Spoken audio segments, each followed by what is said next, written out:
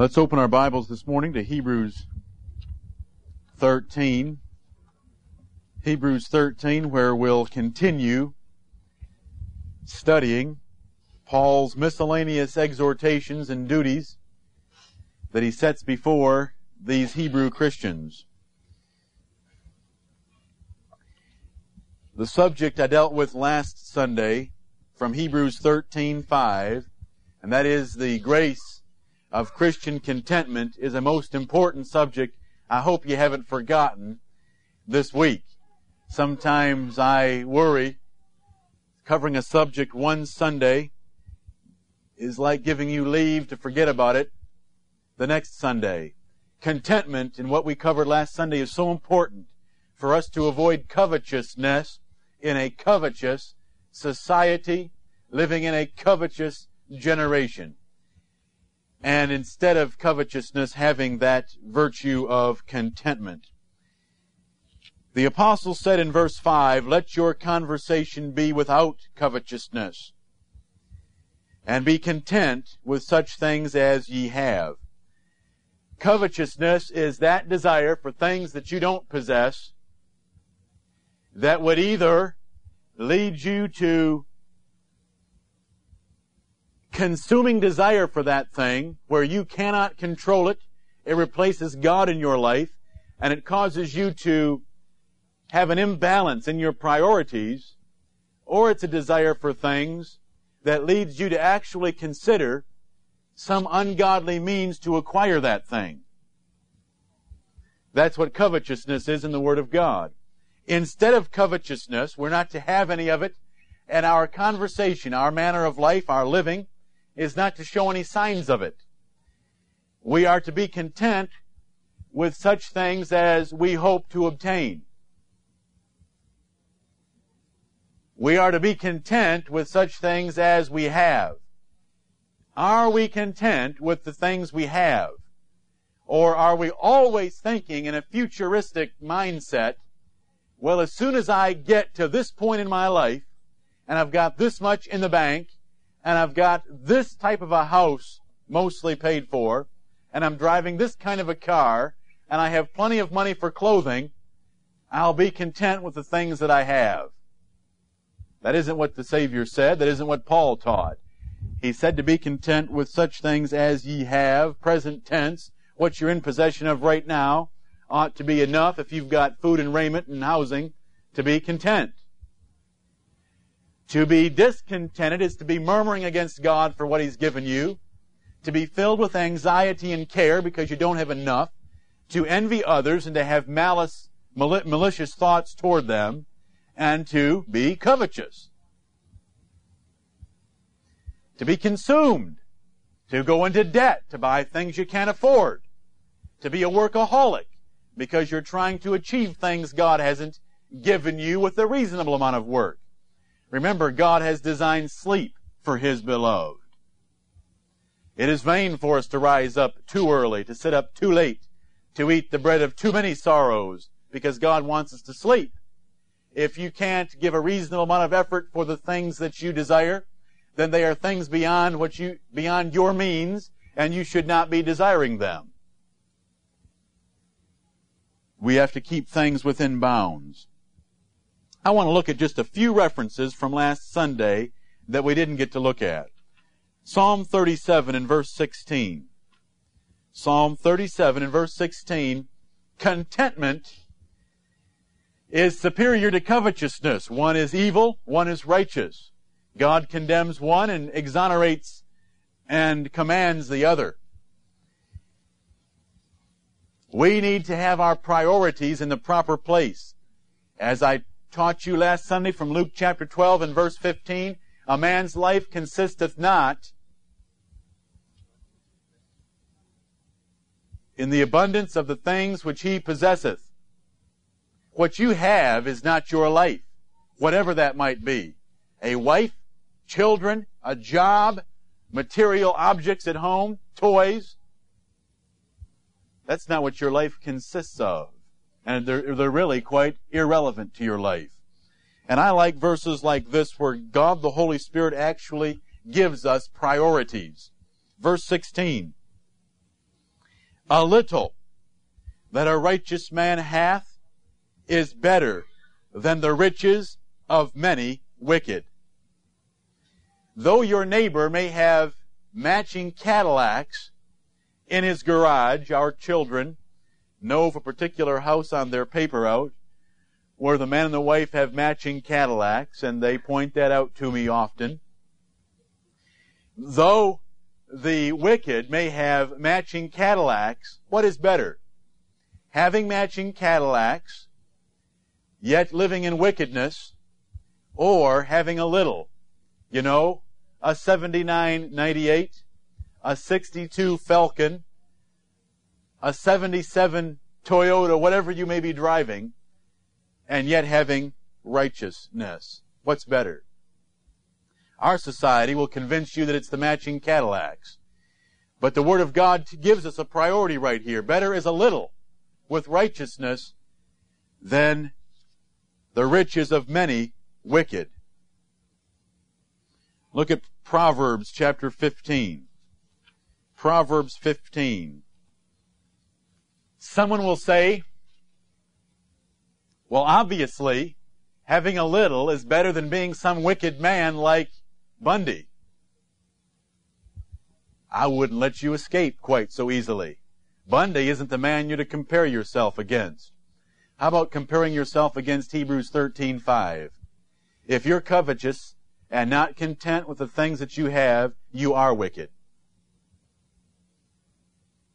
Covetousness is one of those sins 20th century Christians just like to whitewash as not being all that bad. I mean, is it really equal to murder? Well, God says that it is idolatry. That's how bad covetousness is. It is idolatry. It is putting something before God. To be covetous and not to be content is wickedness. So if you're doing everything else well in your life, but you're covetous and you're discontented, you are wicked. It'd be better to have a little and to have that wickedness out of your life. Proverbs 15:16. Better is little with the fear of the Lord than great treasure and trouble therewith. You show me a man who's dedicated his life to pursuing the things of this world, he will have a word true of his life that begins with TR. And it's trouble. It's trouble. When you dedicate yourself to getting things, you're going to have trouble. Because that's what this world is filled with, is trouble when it comes to things of this world, because all of it is vanity. And vanity means there's going to be trouble. There's going to be thieves that break through and steal it. There's going to be rust that corrupts it. There's going to be moths that eat it. Better is little with the fear of the Lord than great treasure and trouble therewith. Look at 16 and verse 8. Better is a little with righteousness than great revenues without right. Look at 17 and verse 1. Better is a dry morsel and quietness therewith than an house full of sacrifices with strife. The sacrifices simply mean lots of steaks, lots of leg of lamb. You've made lots of sacrifices, you've brought the best cuts home, and you have a house full of meat. Better is a dry morsel. You've got to sit down to the remains of your jar of Skippy and some dry soda crackers. It's better to have that and some quietness where you can sit there and eat it quietly with your wife and children than to have the house full of steaks, but with strife, where you're striving all the time to get ahead, and you weren't promoted fast enough, so you're striving with men at work, and you're striving with your neighbor because he bought the new car before you did, or he made some change to his house before you did, or some children at school have some clothing superior to your children. Better is a dry morsel with quietness than anything with strife. Now, the Holy Spirit is giving us priorities. Are you keeping those priorities in your life? A little with quietness is better than anything with strife. Look at 28 in verse 6. Proverbs 28 and verse 6, better is the poor that walketh in his uprightness than he that is perverse in his ways, though he be rich. I'm repeating these messages because God repeated them over and over. What are you content with? If God and I and His angels and the rest of this assembly were to write down your priorities in life based on your use of time, what would it be? Things or quietness? If those parties were to prioritize your life by your debt, what would it show? You need to ask yourself a number of questions. Is quietness and righteousness something I am studying to learn? Many of us are proud of busting our backsides to get college diplomas.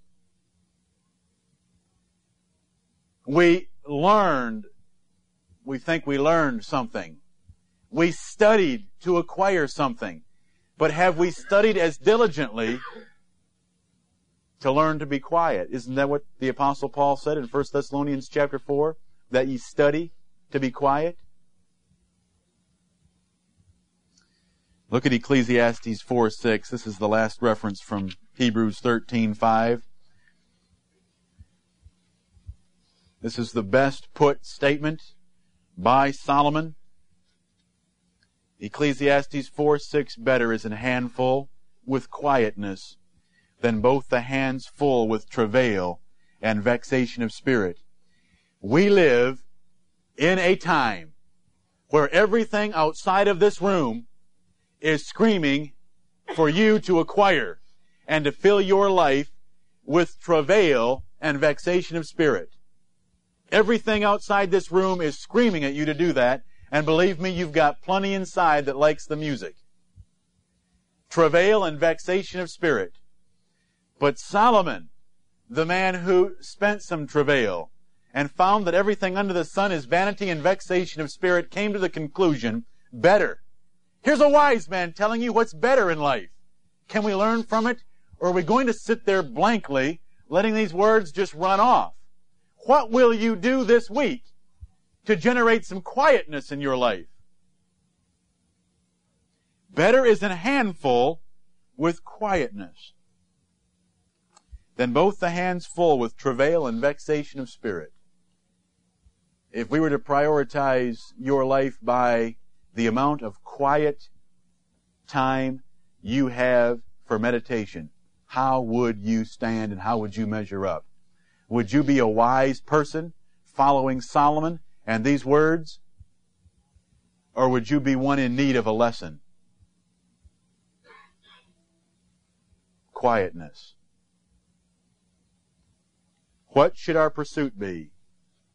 Things or quietness? What's the priority? God's made it plain in Scripture. We need to study to be quiet. You won't do it by nature. By nature, our lives will be as noisy as they can be. We will run ourselves into the grave. God wants us to learn to have some quietness. Let's look now at Hebrews chapter 13. Hebrews chapter 13. Last Sunday we concluded the study of covetousness and contentment by looking at the basis for true contentment, and that is in the fact that there is an infinite being in this universe named God, who is our God. And He has promised a number of things to us, but one of the chief of those promises is, I will never leave thee nor forsake thee. Hebrews 13:5 makes its argument, let your conversation be without covetousness, and be content with such things as ye have, by appealing to the promise, I will never leave thee nor forsake thee. If we have God, what does it matter what else we have? What's the difference between a handful and both hands full? What's the difference between a dry morsel and a house full of sacrifices? What's the difference between being poor and being very rich? If we have God, God is so far superior to any of those things or comparisons. And Paul's whole argument for contentment is based on the fact that we have a relationship with the Almighty Himself. But if you don't have any quietness, and if you haven't spent any time in meditation, and if you don't sit down and read the Word of God simply to read about this incredibly infinite being, and the things He's done, and the things He's promised to do, and what He will do, then you don't appreciate much the fact that we have a relationship with that being. It's a vicious circle.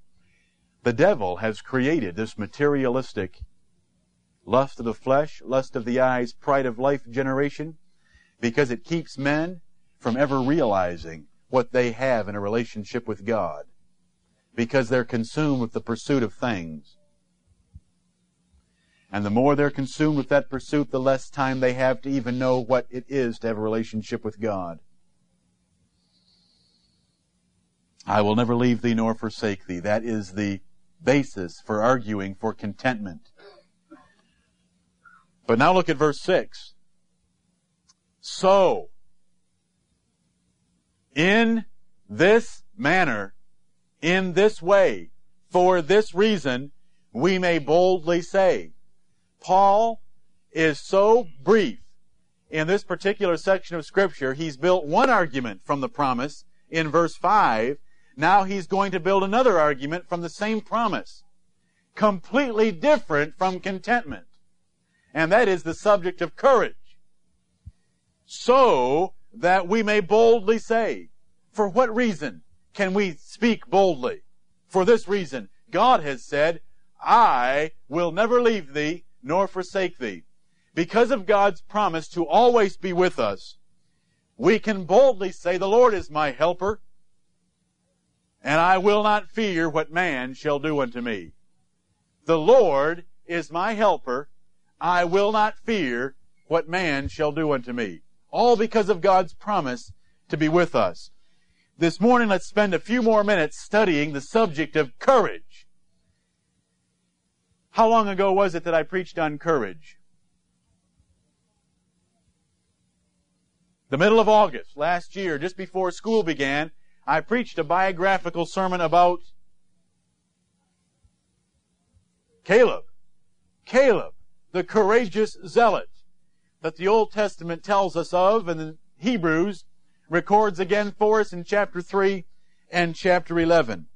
Courage is that state of mind which shows itself in facing danger without shirking or without shrinking away from that danger. It's bravery, it's boldness, it's valor. How valiant are you as men and women? How courageous, how bold, how brave are you in facing threatening or intimidating situations? Hebrews 13:6 wants to teach us courage so that we're brave and bold in discharging our duties. Not only should we say, the Lord is my helper, and I will not fear what man shall do unto me, we are to say it boldly, so that we may boldly say, the Lord is my helper. We can laugh at anything. We can march on any enemy and say, God is my helper. God is for me. Who's for you, buddy? I will not fear what man shall do unto me. Who's on your side? God's on my side. That kind of gives you the majority, if God is on your side. Let's go to the place where this quotation is taken from, Joshua chapter 1. Joshua chapter 1, which is a plain, popular passage provoking to courage. How would you have liked to have followed Moses around for 40 years with the most rebellious group of people that God ever allowed to be assembled in one place on this planet, and watching them threaten, try to stone, try to kill, reject, resist, worship idols for 40 years, and then have that man who took all the heat, who was God's ambassador, by whom God gave the 10 Commandments and all of His revelations, die. And you're second in command. It'd be like Dan Quayle becoming president tomorrow. Joshua became the leader of Israel. And he needs these words that God gives him in chapter 1 of Joshua. Look at verse 1. Now after the death of Moses, the servant of the Lord, it came to pass that the Lord spake unto Joshua the son of Nun, Moses' minister, saying, Moses my servant is dead. Now therefore arise, go over this Jordan, thou and all this people, unto the land which I do give to them, even to the children of Israel. Every place that the sole of your foot shall tread upon, that have I given unto you, as I said unto Moses. From the wilderness and this Lebanon, even unto the great river, the river Euphrates, all the land of the Hittites, and unto the great sea toward the going down of the sun, shall be your coast. There shall not any man be able to stand before thee all the days of thy life. As I was with Moses, so I will be with thee. I will not fail thee, nor forsake thee. Be strong and of a good courage, for unto this people shalt thou divide for an inheritance the land, which I swear unto their fathers to give them. Only be thou strong and very courageous, that thou mayest observe to do according to all the law, which Moses my servant commanded thee.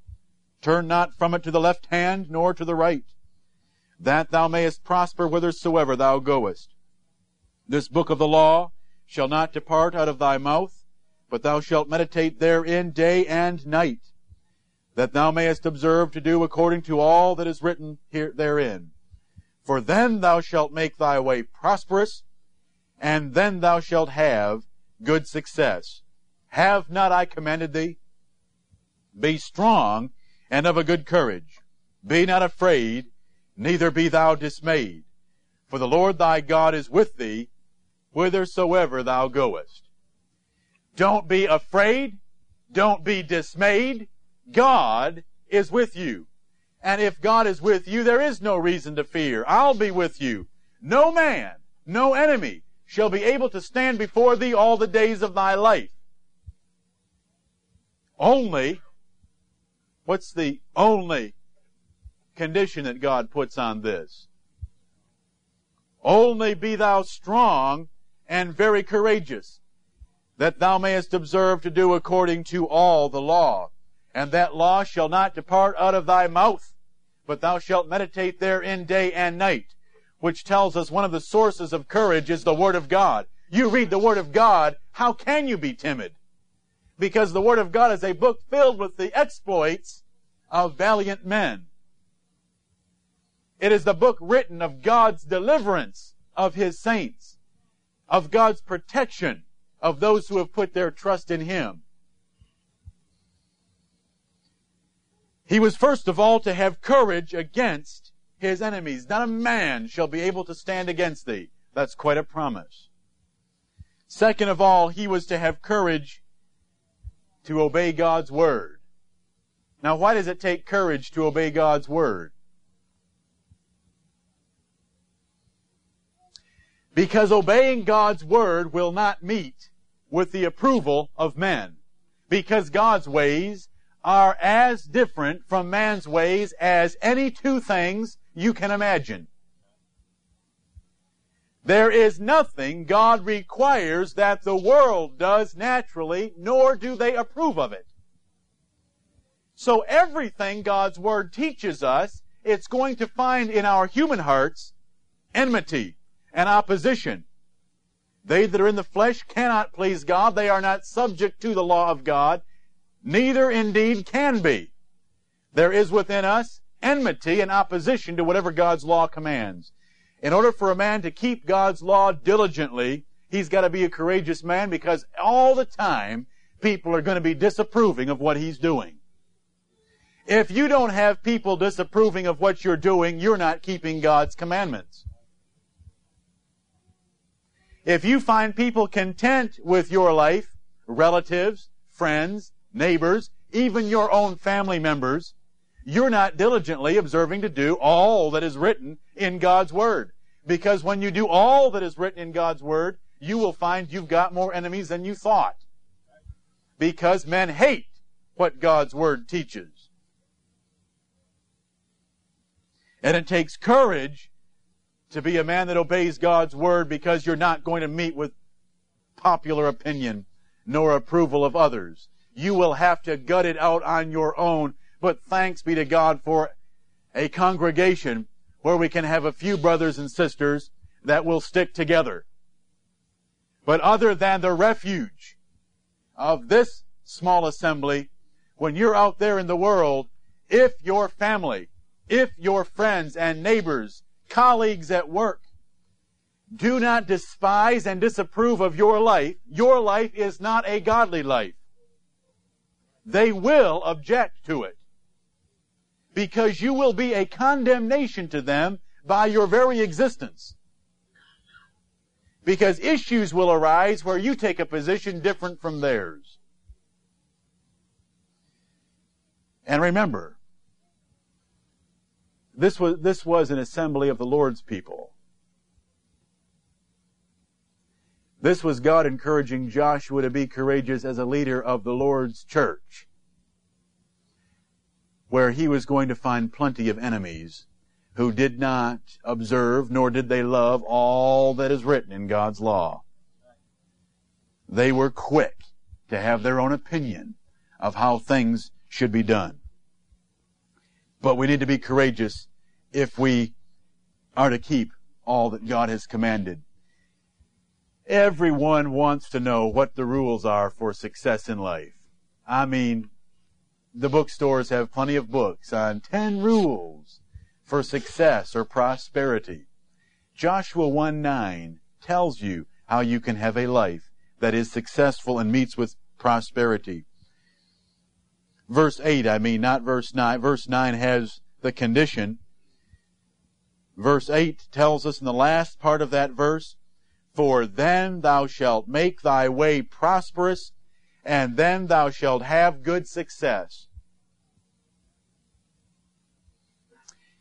A man that will be courageous and strong to do all that is written in God's Word and to meditate upon it so that he knows what to do, will have the Midas touch. A man that puts his confidence in God and is bold and courageous to do all that God has said will be like King Midas. Remember King Midas? Everything he touched turned to gold. Now that can be a curse, as it was in the case of the poor king. But the point I'm trying to make is, what you do will prosper. For then thou shalt make thy way prosperous, and then thou shalt have good success, if you're bold and courageous. But we've got within us little timid hearts of sheep, the timid hearts of women, and we're afraid for evil. We're afraid of other men. We're afraid of those that might disapprove of us. We're afraid of peer pressure. What is peer pressure? I'm afraid of what other morons think. Peer pressure usually manifests itself in school, where you're dealing with morons. They don't know anything about life. They've never even lived yet. They're babies. And yet what they say intimidates us. I remember I was there. You want to be accepted. And the acceptance is not acceptance with God, but acceptance by other morons. Other fools. Fools determine your conduct because of fear. But the Bible is teaching here courage. Who cares what they think? I'm going to be strong and courageous and trust in the Lord's promise. He'll be with me, though they all forsake me and call me a nerd in school, or a square, whatever generation you're from. I don't care. So what if they forsake me and shun me, and I have to go to school by myself and no one says a word to me. So, the Lord is with me. Guess what? You're in better company than they are. Look at 1 Chronicles 19:13.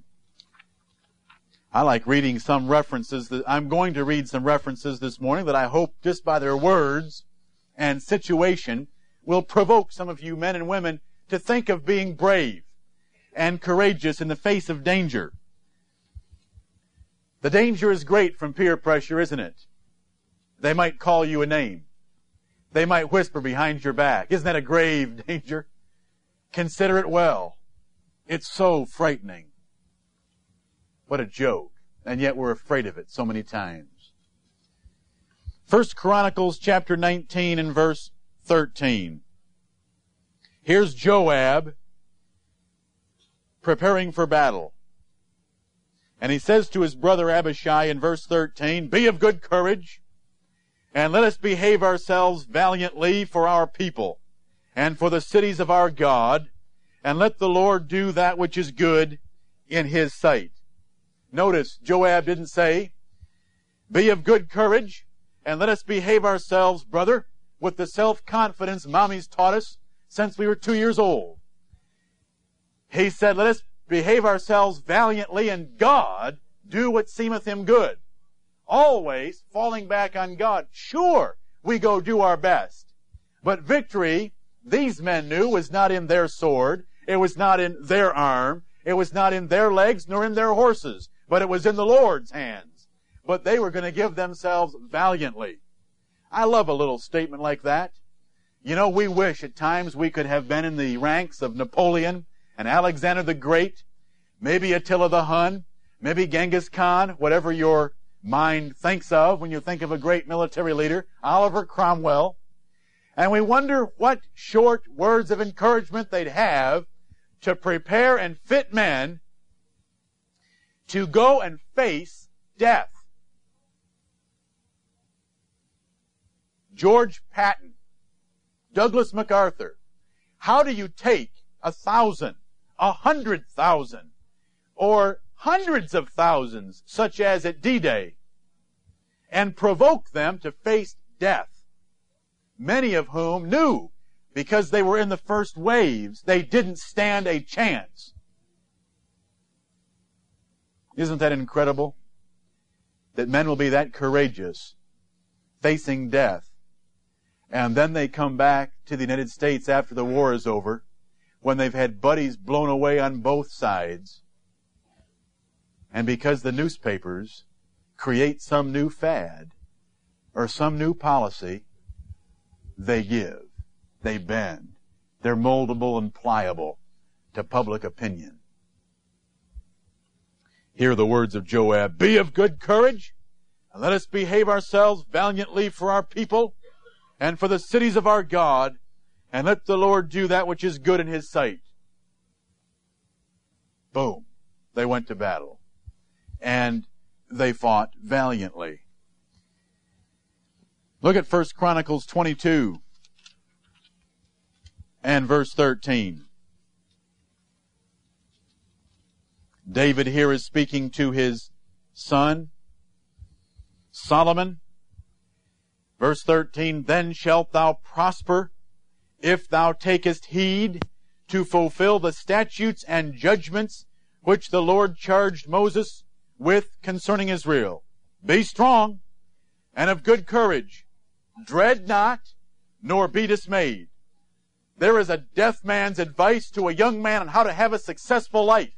Can you think of a better man to give such advice than David on his deathbed? He said, "Be strong and of good courage. Dread not, nor be dismayed." And that was in context of telling him to do whatsoever Moses had charged the people of Israel with. Because to keep God's commandments takes courage. Because others are going to frown on your behavior. They're going to frown on your attitude toward this wicked world. Are you courageous enough to stand alone and maintain the mind of the Lord in the midst of a crooked and perverse and rotten generation? Are you able to do it? Listen, the Bible is an extreme book. When the Bible says, let your moderation be known unto all men, it is not talking about your position and what God has commanded. It's talking about matters of Christian liberty. When God has commanded something, there is one great virtue that He loves, and that's extremism. It's called zeal and fervency of spirit in the Bible. We should never compromise nor moderate God's commandments, nor the mind of the Lord. When we talk about let your moderation be known unto all men, we're talking about things like drinking, things like your speech in general, things like your weight. Moderation being another word for temperance. Let the world see that you're self-disciplined in all things. That's what the word moderation is. You're not running to excess in those areas God's told you to rein in and control. You know, in the Bible, Paul told Timothy, a young minister, he said, God hasn't given us the spirit of fear. He's given us the spirit of power and of love and of a sound mind. Ministers should be an example of the believer in courage. And I want to give you a couple of references that you can apply directly to your own lives. Look at Ezekiel chapter 2. Ezekiel chapter 2, now a verse like this means more to me than it will to you, but it will mean something to you also. Ezekiel chapter 2, where God addresses His prophet Ezekiel by calling him Son of Man in verse 1, stand upon thy feet, and I will speak unto thee. And here's what He has to say to Ezekiel in verse 6. And thou, son of man, be not afraid of them, neither be afraid of their words. Though briars and thorns be with thee, and thou dost dwell among scorpions, be not afraid of their words, nor be dismayed at their looks, though they be a rebellious house. Though they might try to teach Ezekiel something with briars and thorns. Who did that in the Bible? Was there a man in the Bible who taught some city rulers one time with briars and thorns? See, our education system has left out the greatest means to education. It'd be a switch made of briars and thorns. Now, Gideon was intelligent enough to know that. He taught the city council in the city of Succoth some wisdom with briars and thorns. But in this place, though Ezekiel might be faced with briars and thorns, and though he might have to dwell among scorpions in a dungeon someplace because he's cast there, don't be afraid of their words. Now, this is pretty practical and specific, isn't it? Don't be afraid of someone's words about you. Who cares about another man's opinion? Nor be dismayed at their looks. You know, ministers have to stand up and look at a whole lot of faces. And people try to communicate their approval and disapproval by their faces. Ministers have always had to face that temptation to cave in, to compromise, to sweeten their message, to smooth things. And God warned Ezekiel, don't be afraid of their words. Don't be dismayed by their faces. Look at Ezekiel chapter 3 and verse 8. Same man, same message. Behold, I have made thy face strong against their faces, and thy forehead strong against their foreheads.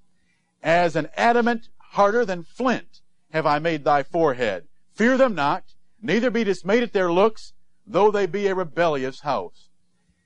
Now that's for ministers specifically, but in general, we shouldn't be worried about what people say. We shouldn't be worried about what they may look like when we're telling them something or when we're doing something. Their frown of disapproval is irrelevant compared to the frown of disapproval on the face of the Almighty when you do something against His Word. God have mercy if He ever frowns at any of you. It will be one terrible day in the history of this universe when He frowns at any man. Oh, for God to smile upon me It's His smile that I desire, not the smiles of men. And I hope that's the case with everyone here this morning. That's courage to keep the Word of God. Look at Revelation chapter 21. Revelation chapter 21. That's near the end of your Bibles, for those of you who didn't know that. Revelation chapter 21.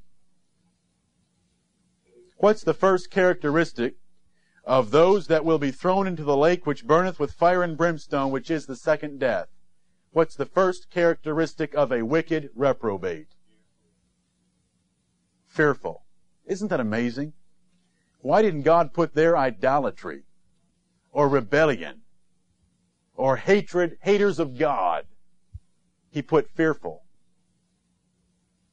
But the fearful and unbelieving and the abominable. Notice the other characteristics of those in this verse. But what I want you to see and hear and fear. Remember how Moses said over there in Exodus chapter 20, God has come to appear before you. Be not afraid. God has come to make you afraid.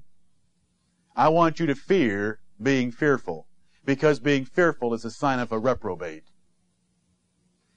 Because a man who is fearful has no faith.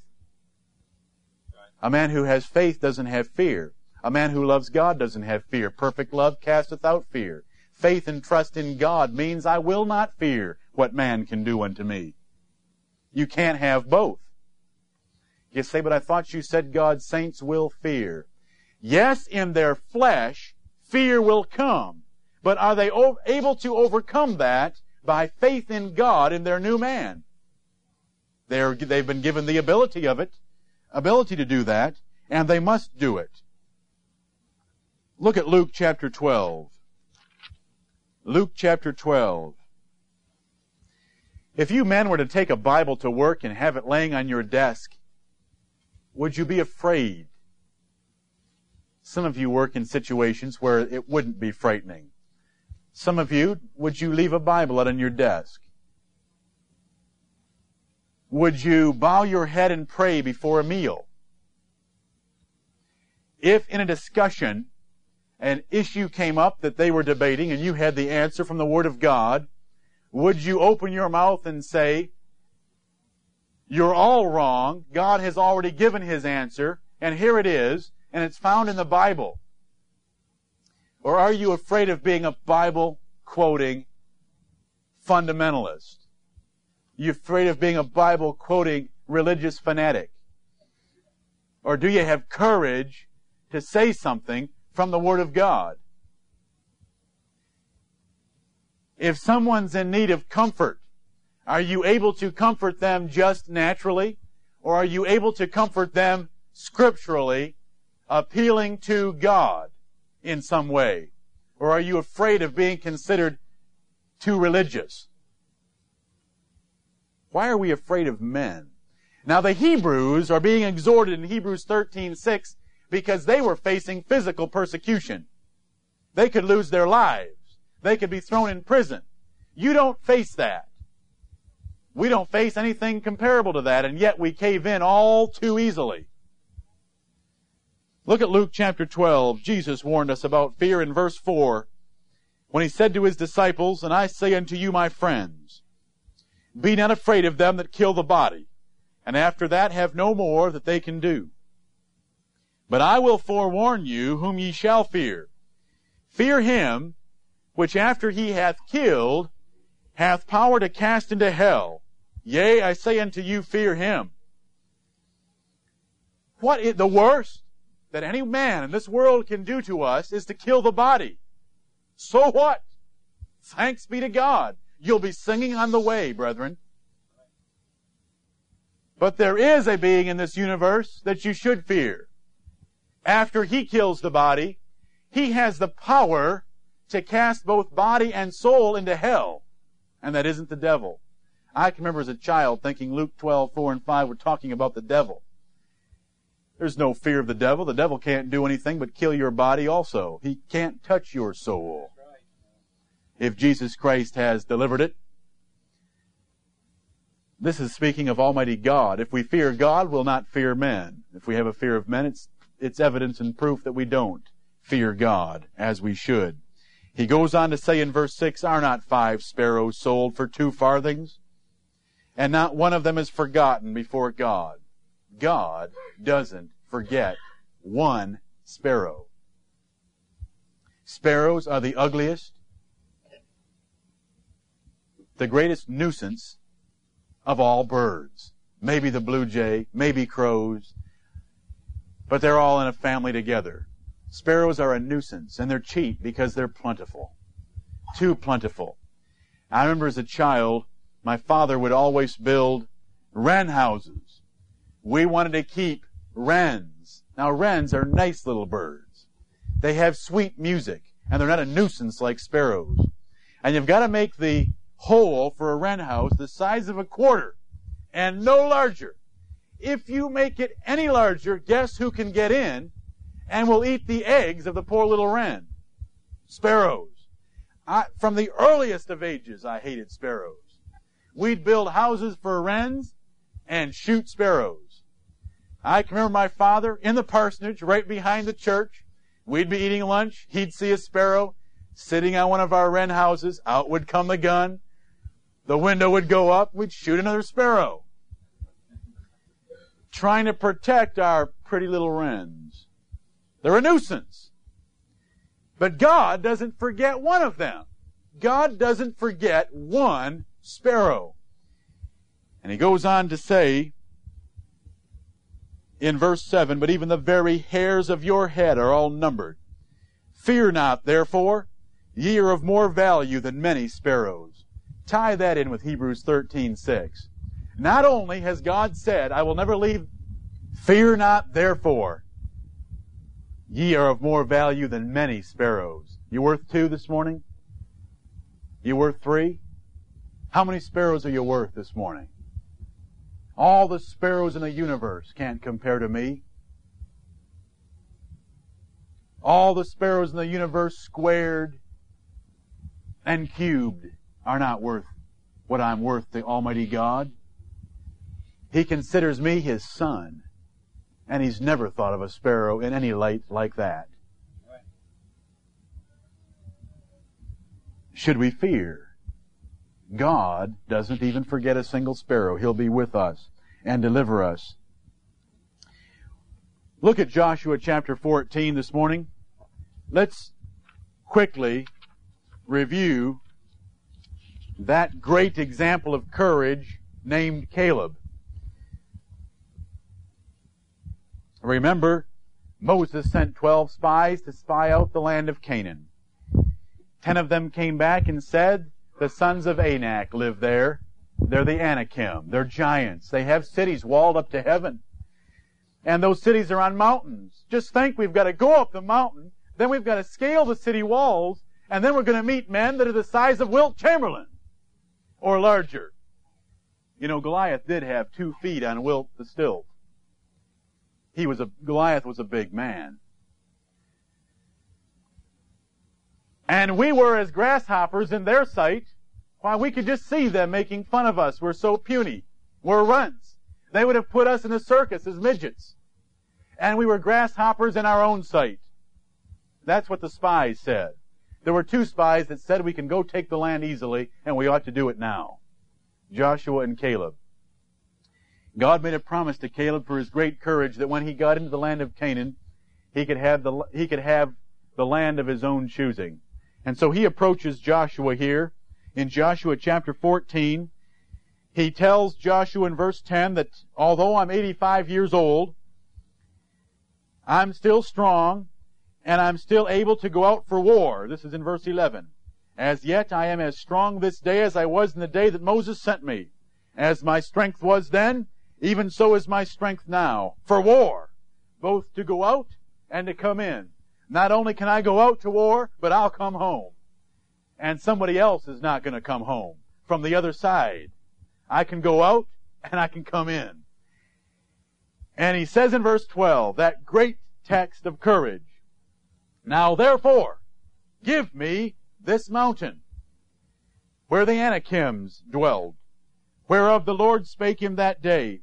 For thou heardest in that day how the Anakims were there, and that the cities were great and fenced. If so be the Lord will be with me, then I shall be able to drive them out, as the Lord said. Now, was Caleb filled with self-confidence, or was Caleb filled with confidence in God? You say, but he makes reference to his own strength in verse 11. Well, Joshua and him were buddies. I mean, they're both well up in years. He's convincing Joshua, I'm not an invalid yet. Don't retire me. Don't put my uniform up in the Hall of Fame yet. I still have some more to do. I'm able to fight. But his confidence, his hope for victory, was not in his own ability. He knew that a city on a mountain is rather impregnable without superior forces. He knew that if that city had great walls up to heaven, it makes it somewhat more impregnable. And he knew that if there were 9-foot basketball players inside, it made it even tougher. He wasn't having confidence in himself, but in the Lord. Because notice what it tells us about Caleb. The last clause of verse 8. But I wholly followed the Lord my God. And then the last clause of verse 14. Because that he wholly followed the Lord God of Israel. What was the basis for Caleb's success? He wholly followed the Lord his God. He did what Moses told Joshua to do. Be strong, be courageous. Did he do that? Give me this mountain. Did he meditate in the Word of God day and night and diligently observe all that was written there? He wholly followed the Lord his God, and Hebron became the inheritance of Caleb.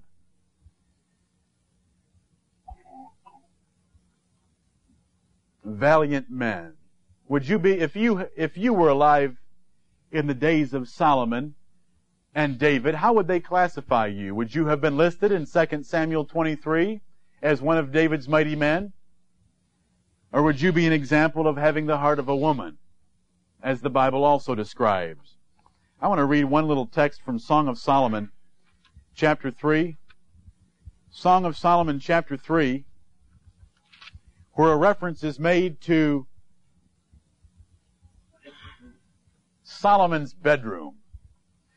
I don't know how many Secret Service agents are around the president while he's sleeping. Does anyone here know? Maybe none. Maybe they're out in the hallway. Maybe they're checking the entrances and exits to the building he's in. But listen to this. Speaking of Solomon, verse 7, behold his bed, which is Solomon's. I wonder if it was round. 80 valiant men are about it, of the valiant of Israel. They all hold swords, being expert in war. Every man hath his sword upon his thigh, because of fear in the night.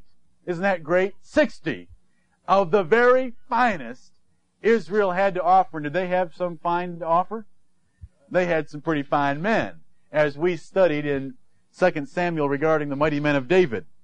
But King Solomon had 60. The only reason I raise this text is God uses it to use the word valiant. Would you qualify as being valiant? These are men that death was something to laugh at. There would have been no question if they faced danger to the life of their king, they would have mocked at death. We have Secret Service agents that will do the same, don't we? I've mentioned just a few weeks ago when the assassination attempt was made on President Reagan. Remember the agent that threw him into the car and that throw themselves in the path, in the line of fire, in order to take the shots themselves. Those are valiant men. How courageous are you? Are you able to throw yourself in the path of righteousness, though someone might call you a name? It sounds rather pitiful, doesn't it? Some men are willing to give their lives for another man, and then some men afraid even of the words of others. We read this morning in Psalm 56, flesh is nothing that we should fear, because its breath is in it. God has no breath. Those beings that look at us and try to cause us to fear by their looks or intimidate us by their looks, those that say things to us, their breath is within them. Their breath can end in a moment and they're out of existence. Why fear them? God is the object of true fear. Look at Proverbs chapter 22. Proverbs chapter 22.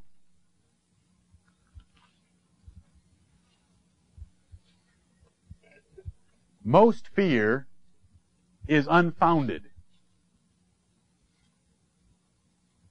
Most fear is unfounded. It's a creation of a weak imagination. Proverbs 22:13, the slothful man saith, there is a lion without. I shall be slain in the streets. This example is given not because the cities of Judea at this time were filled with lions.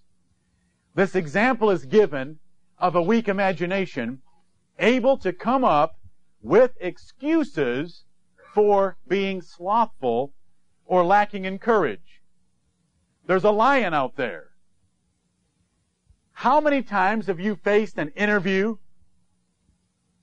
How many times have you faced going to your brother and rebuking some sin in his life? How many times did you need to put your foot down at home and rule your little kingdom, and you were afraid to do so because your imagination just fretted of all the things that might happen?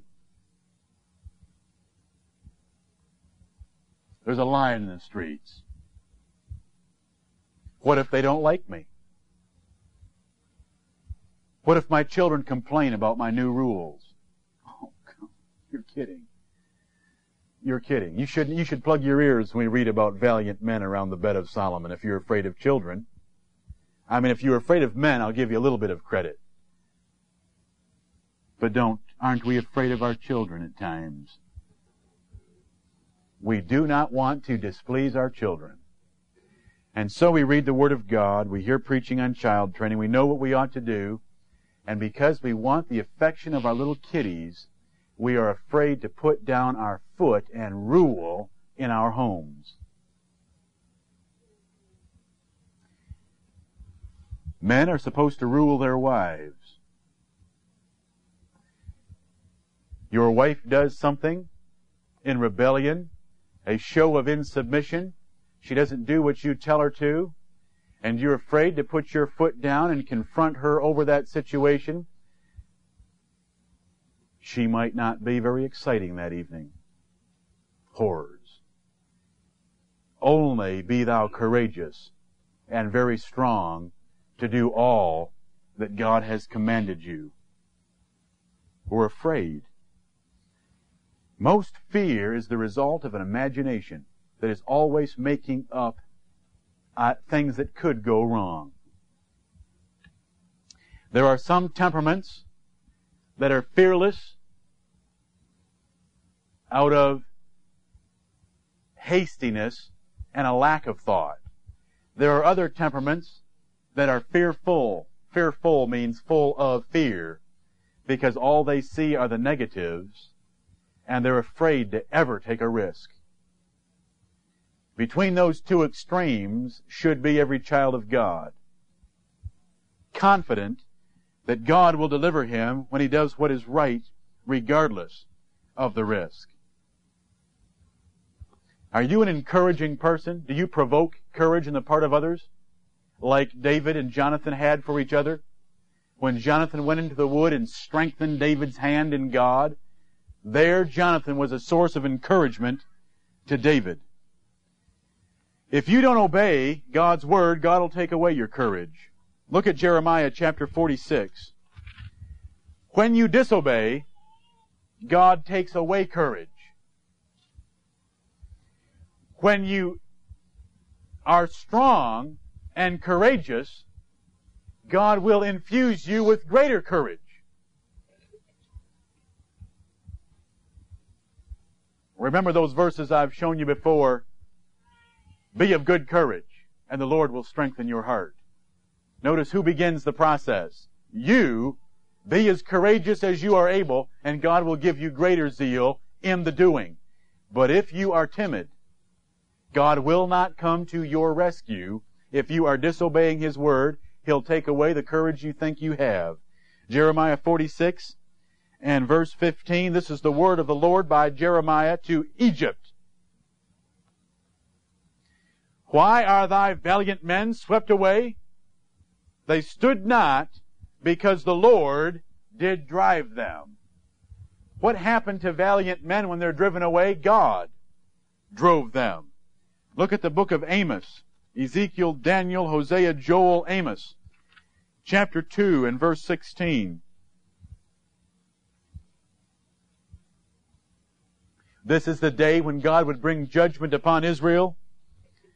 And He said of the nation in that day, Amos 2:16, and he that is courageous, now here's a man who had courage, he that is courageous among the mighty shall flee away naked in that day, saith the Lord.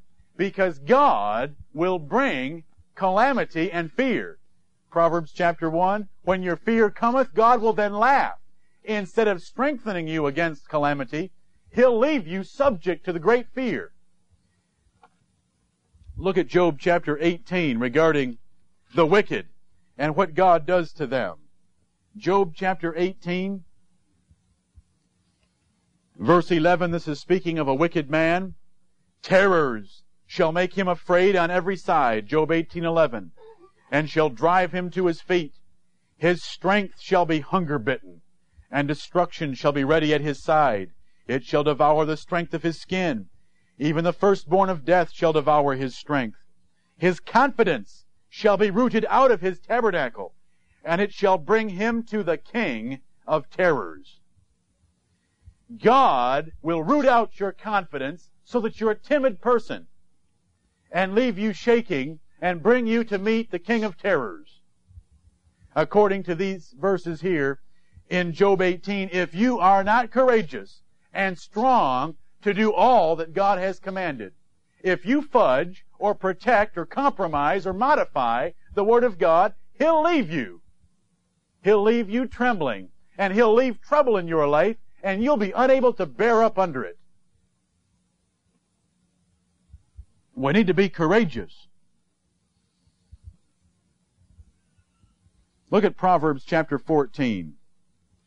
Proverbs 14, and again, where does courage come from? It comes from the promise of God, I will never leave thee, nor forsake thee. And then you add to that the Psalms that we've read every Sunday for years, and the words of the Savior when He said we're worth more than many sparrows. When God is with us, who can be against us? Proverbs chapter 14 and verse 16, here's what the Bible thinks of self-confidence. A wise man feareth and departeth from evil, but the fool rageth and is confident. You'll meet fools that are confident in their foolishness. Now that's self-confidence, but it's a fool's self-confidence. Because what's he confident in? His iniquity. He rages and he's confident. Nothing will happen to me. Look at chapter 25. The great men in the history of this world are not men who trusted their own ability. They are men who trusted the ability of God. Those are the great men. Because men have no ability. You want to trust your ability to get something done? Paul said, I can do all things through Christ which strengtheneth me, but he didn't give himself any credit for being able to accomplish those things when he said the things that I would, I do not. It's confidence in God that makes great men. This nation was formed by great men. And what was the source and basis for their confidence? But that the Almighty God had called them to this nation to serve Him and to worship Him here and to defend themselves against popery and popery's emissaries, which at that time was partly the King of England. They had confidence in God. Remember what Caleb said? I wish I could turn back there, Joshua 14, where he said, God is able. If God will be with me, then I shall be able to drive them out and take this mountain. His ability, his confidence in his ability, was based on God, not in self-confidence. The men in Scripture you'll find degrading themselves as worms, as fearful, begging God for mercy and help. They're not filled with self-confidence. They're filled with the fact that if God has called them to do something, they'll be courageous to do it, trusting Him to bless them. Proverbs 25:19, confidence in an unfaithful man in time of trouble is like a broken foot, and a foot out of joint. And brethren, we all are unfaithful. When it comes to true faithfulness, only God is truly faithful. To put confidence in yourself is like to have a broken foot and to go into battle. You're not very mobile. You're not very fit for battle. Confidence in an unfaithful man in time of trouble is like a broken foot. You want to have confidence in the Almighty God in time of trouble. Chapter 29 and verse 25, the fear of man bringeth a snare, but whoso putteth his trust in the Lord shall be safe. My biggest fear in life, and I'll tell you mine, I don't know how many people you've told yours, but I'll tell you mine. My greatest fear is not having perfectly the mind of the Lord and holding and teaching some error. That's my greatest fear. Death? Oh, sometimes. Who wants to think about dying? But most times, it wouldn't be bad to get out of this world. Fear of one of my kids being killed in an automobile accident? So what? God gave them. God can take them away whenever He well chooses. And I'll be happy with both events. I do my best to keep them from such an event. But if God takes them, so be it. It's the will of God. I'm not going to curse Him. I'm going to bless Him. I'll thank Him for the years I had with them and for the other children I yet have. That's not my greatest fear. I hardly ever think of it. Intruders at night? No, I trust God for that. And Smith & Wesson and Ruger. That isn't my fear. My fear is not having the mind of the Lord. My fear is holding some error. And I don't like verses like Proverbs 29 and verse 25 in some ways. You know what they tell me? The fear of man bringeth a snare. If I fear men, I'll end up in error. But whoso putteth his trust in the Lord shall be safe. If I end up with my family and I serving God at 8 Carolina Drive and the rest of you forming your own church, so be it. I am not going to be afraid of the looks nor the words of this congregation. God's called me to preach. God's given His Word. It's able to make me perfect, and you're not going to add one thing to it. That doesn't mean you might run across a verse sometime and ask a question that provokes me to some new revelation. Not some new revelation, but to some new understanding of God's revelation. That's my greatest fear. But my greatest fear is conquered simply by putting my trust in the Lord, who's called me to be your pastor. And if the Bible teaches it and the Bible says it, guess what's going to happen? It's going to come out of this pulpit. And if I step on your toes, if I bludgeon your toes, if I do it week after week, but that's what the Bible teaches, then you're all going to be limping. Because I'm not going to hold back when I see your faces twinging with the pain. What's your greatest fear? I'll tell you, the fear of man brings a snare. Is your fear to confront church members when you see personal offenses? Is that your greatest fear? Are you able to confront a brother or a sister when you see in their life something that has offended you or sin that offends God, but it's yet kept private, are you frightened? Are you dismayed to go confront them? Or are you bold and courageous to go do what God has called you to do? Let's turn that around. Now that's Matthew 18. If your brother offend you, go and tell him your fault between thee and him alone. That's going that direction. Are you courageous to do that? I asked just a few weeks ago, did you do that at least once during 1988? Do you remember that question? If you didn't do that once during 1988, you're a chicken. And if you tell me that you didn't see any offense that you needed to go confront over, I'll call you a liar or blind. You're a chicken. You've got the heart of a woman, as the Bible would put it. The Bible doesn't say you've got the heart of a chicken. It says you've got the heart of a woman. Let's turn it around the other way.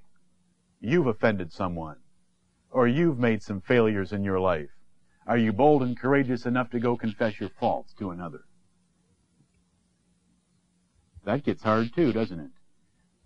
Because you're afraid of what that person might do with the information about your past.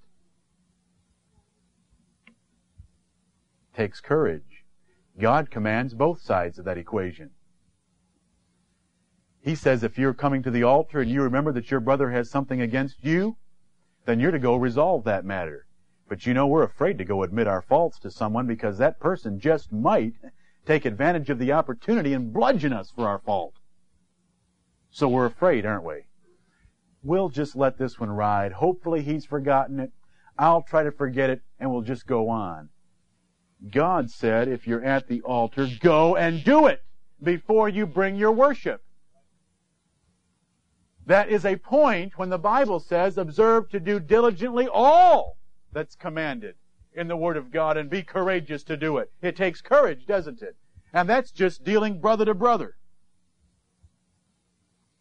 Husbands and wives, are you courageous to confront your spouse and resolve a difference? Or do you pull into your shell and go through 1 day, then 2 days, then 3 days, and more days of a difference existing because you're lacking in courage to sit down and have that confrontation? You might have a wife that has a sharper tongue and a faster working brain than yours, and you know when you sit down, you're going to have to endure 30 minutes of grief. Gag her, if you need to. But have the courage to do your job. Wives, your husband may have offended in some area in your marriage, and you need to go confront him. And you need to be ready for 30 minutes of being told that you are to submit. And remember rule number 1 of living in this home. The boss is always right. And you may have to listen to that for 30 minutes before your husband finally says, "You're right." And it's all over. Are you courageous enough to do it? You know what we do. Well, let's just let that slip. Time will heal all wounds. Time will cure all. Does it? No. We just wallow in our differences. Spouses, how courageous are you to go confess your faults to your partner? Are you courageous enough, wives, to go and tell your husband, "I'm sorry for not submitting this afternoon when we had so-and-so over, and I was rather forward in my speech and did not submit to you. I'm sorry for doing that, and by the help of God, I'll never do it again." Are you afraid to do that because your husband's going to use that against you and remind you of it? Do you rebuke sin in each other's lives? Or wives, do you say, after all, he is the head of this home, I guess he has a right to sin? You wouldn't put it maybe in those words. But do you rebuke your husbands for their sin? You want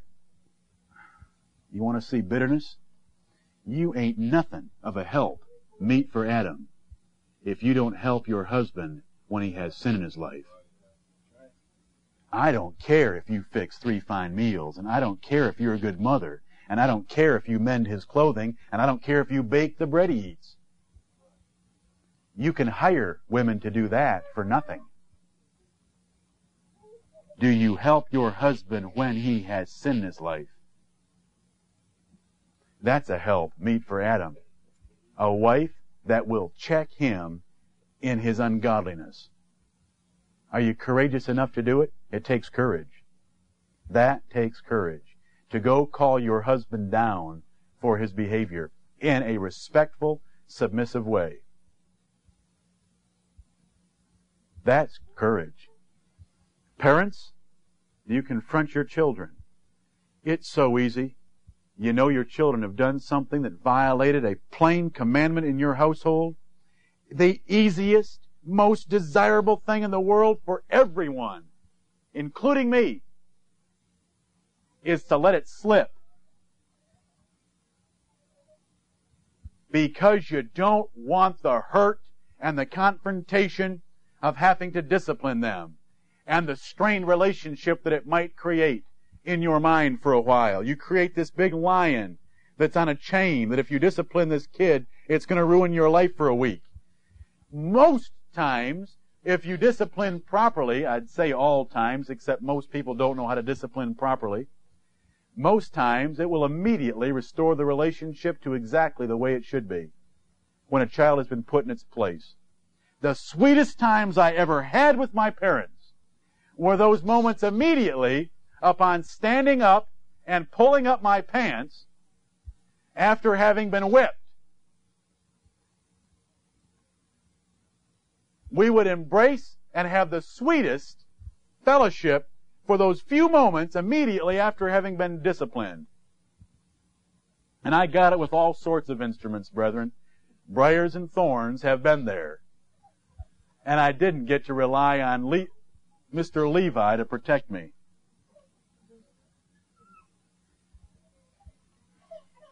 I've had 220 wire. Have I ever told you about having a 220 wire? Piece about that long. When my dad got done, it was shaped like this.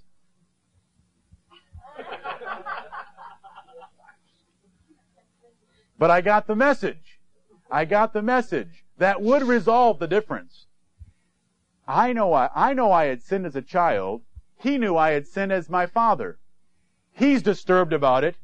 I'm disturbed about it. I'm sick. I've done it. What's going to happen to me? All that dilemma is there when if the disciplining could be over, it's all resolved. He's hugging me again, and we're back to good terms. But do we have the courage to do that? Do we have the courage to rule in our homes? Do you have the courage to train your children scripturally? Do you sit them down and train them from the Word of God? Or are you thinking inside they're going to laugh at me? The Bible's boring. I'm going to give boring devotions. They're going to be bored to tears. And you don't have the courage to do it anyway because you're afraid they might think you're boring. Are you afraid to put down rules on your older children? As my children become older, I know they're going to be fighting harder against restrictions I'm going to be putting on them. Am I going to cave in, or am I going to rule them? What are you going to do? It takes courage. Lots of it. David didn't have it, did he? David didn't have it. Will you have it? How many of you children, and we're all children, that's what I mean, how many of you children have gone to your parents and confessed your faults? I mean as adults. How many times have you confessed your faults to your parents and apologized for the way you treated your parents? Have you done that? Why aren't you courageous enough to do that? Might your pride be hurt to do that? Where's your zeal and boldness to do that? Are you able to sit your parents down and correct them when they have an error? We have children that go to school. Are you able to stand against the crowd, or are you afraid of what other people call you and what other people say about you? Or are you courageous to stand alone, knowing that God is on your side? Professionally, how courageous are you? Do you grab every opportunity that God has given you I see courage in two realms. One, it is to stand against men. That is peer pressure. Caleb did that when he and Joshua stood against the entire nation. That's standing against men. Exodus 23 and verse 2 tells us not to follow a multitude to do evil. The other aspect of courage is to attempt great things. And I've preached this before. To attempt great things for God. See, Caleb not only stood against the crowd, but 45 years later, he said, "Give me this mountain." Now that's attempting great things for God. That's courage in a different aspect. There was a man once given 1 talent. He went and hid his 1 talent in the earth. Do you know why he went and hid his 1 talent in the earth? He was afraid. He was afraid. There's a line in the streets. And he knew that his master was a hard man who required earnings on capital. He was afraid, so he went and buried it. Are all of you men amounting to all that you should be in your lives? Or because of fear, have you buried talents in the earth? Or if God has given you 5, have you exploited them to have 5 more? I wish all the social economists in the world could hear this statement. God's Word teaches the rich get richer and the poor get poorer. Because what did God do to the wimp who buried his talent in the earth? He took the talent away from that man and gave it to the man that had 10. There is no mercy for fear like that. Attempt great things. Some of you talk to me when you're going to interview for a job, and I encourage you to be bold in your follow-up, bold in your interview. Boldness is lacking today. To see some confident people, men will hire you. I hope professionally you're as courageous as you should be in utilizing the opportunities God brings your way. Are you able to confront your master in a respectful, kind way, or are you in subjection with amazement? As 1 Peter 3:6 describes, unable to think for yourself. What about physically? How courageous are you physically? Some of you have health problems. Some of you will have health problems before Jesus Christ returns. How courageous will we be when the doctor says you have 3 months to live? Are we going to be courageous? Are we going to remember that though we might pass through the curtain of death, God has said, "I will never leave thee nor forsake thee." The difference between life, physical life and death to Him is irrelevant. The soul and spirit are still, and the presence of God is still with them. Will we be courageous? Will we be bold in the face of death? Are you afraid of accidents? Are you afraid to drive your car? Afraid to take an airplane flight? God should be your confidence in such matters. And with all the rumors today, this causes cancer, that causes cancer, everything causes cancer, brethren. Don't go outside, the sun will cause cancer. Don't stay inside, these lights will cause cancer. Don't walk on this floor, the fibers may cause cancer. Everything causes cancer. Are you afraid? I hope not. God is our trust. We live in a time when there's more rumors. Do you know why? Because men are afraid. Men are afraid. The Scripture uses the expression, men's hearts will fail them for fear. Very interesting statement. I want to explore it further when I preach on the Bible and physical health. Why the great onset of heart disease in the 20th century? Men's hearts failing them for fear. Courage is something we need to increase. It's all based on your knowledge of God. Look at Isaiah 26. Isaiah chapter 26. You will face this week occasion to be afraid of something, probably some man or group of men. Will you be courageous? Will you be bold? Will you be like Caleb, like Joshua? Will you find success and prosperity for your lives? Isaiah 26 and verse 3 tells us, Thou wilt keep him in perfect peace, whose mind is stayed on Thee, because he trusteth in Thee. Trust ye in the Lord forever, for in the Lord Jehovah is everlasting strength. You put your trust in God, you keep your mind stayed on Him, and He'll give you perfect peace. AIDS, perfect peace. Auto accidents, perfect peace. Cancer history in your family, perfect peace. Men losing their jobs around you at work, perfect peace. Kids rebelling against you, perfect peace. As long as you keep your mind stayed on Him and His Word. If you observe to do diligently all that is written in the Scriptures. The last reference is in Proverbs chapter 3. Proverbs chapter 3, regarding the Word of God. God is able, and God will, keep you in perfect peace if your mind is stayed on Him, if He is the source of your trust.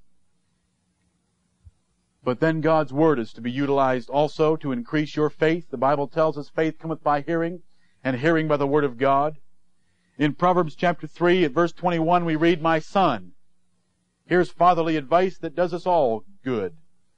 Let not them, that is the words of wisdom and the words of knowledge, let not them depart from thine eyes.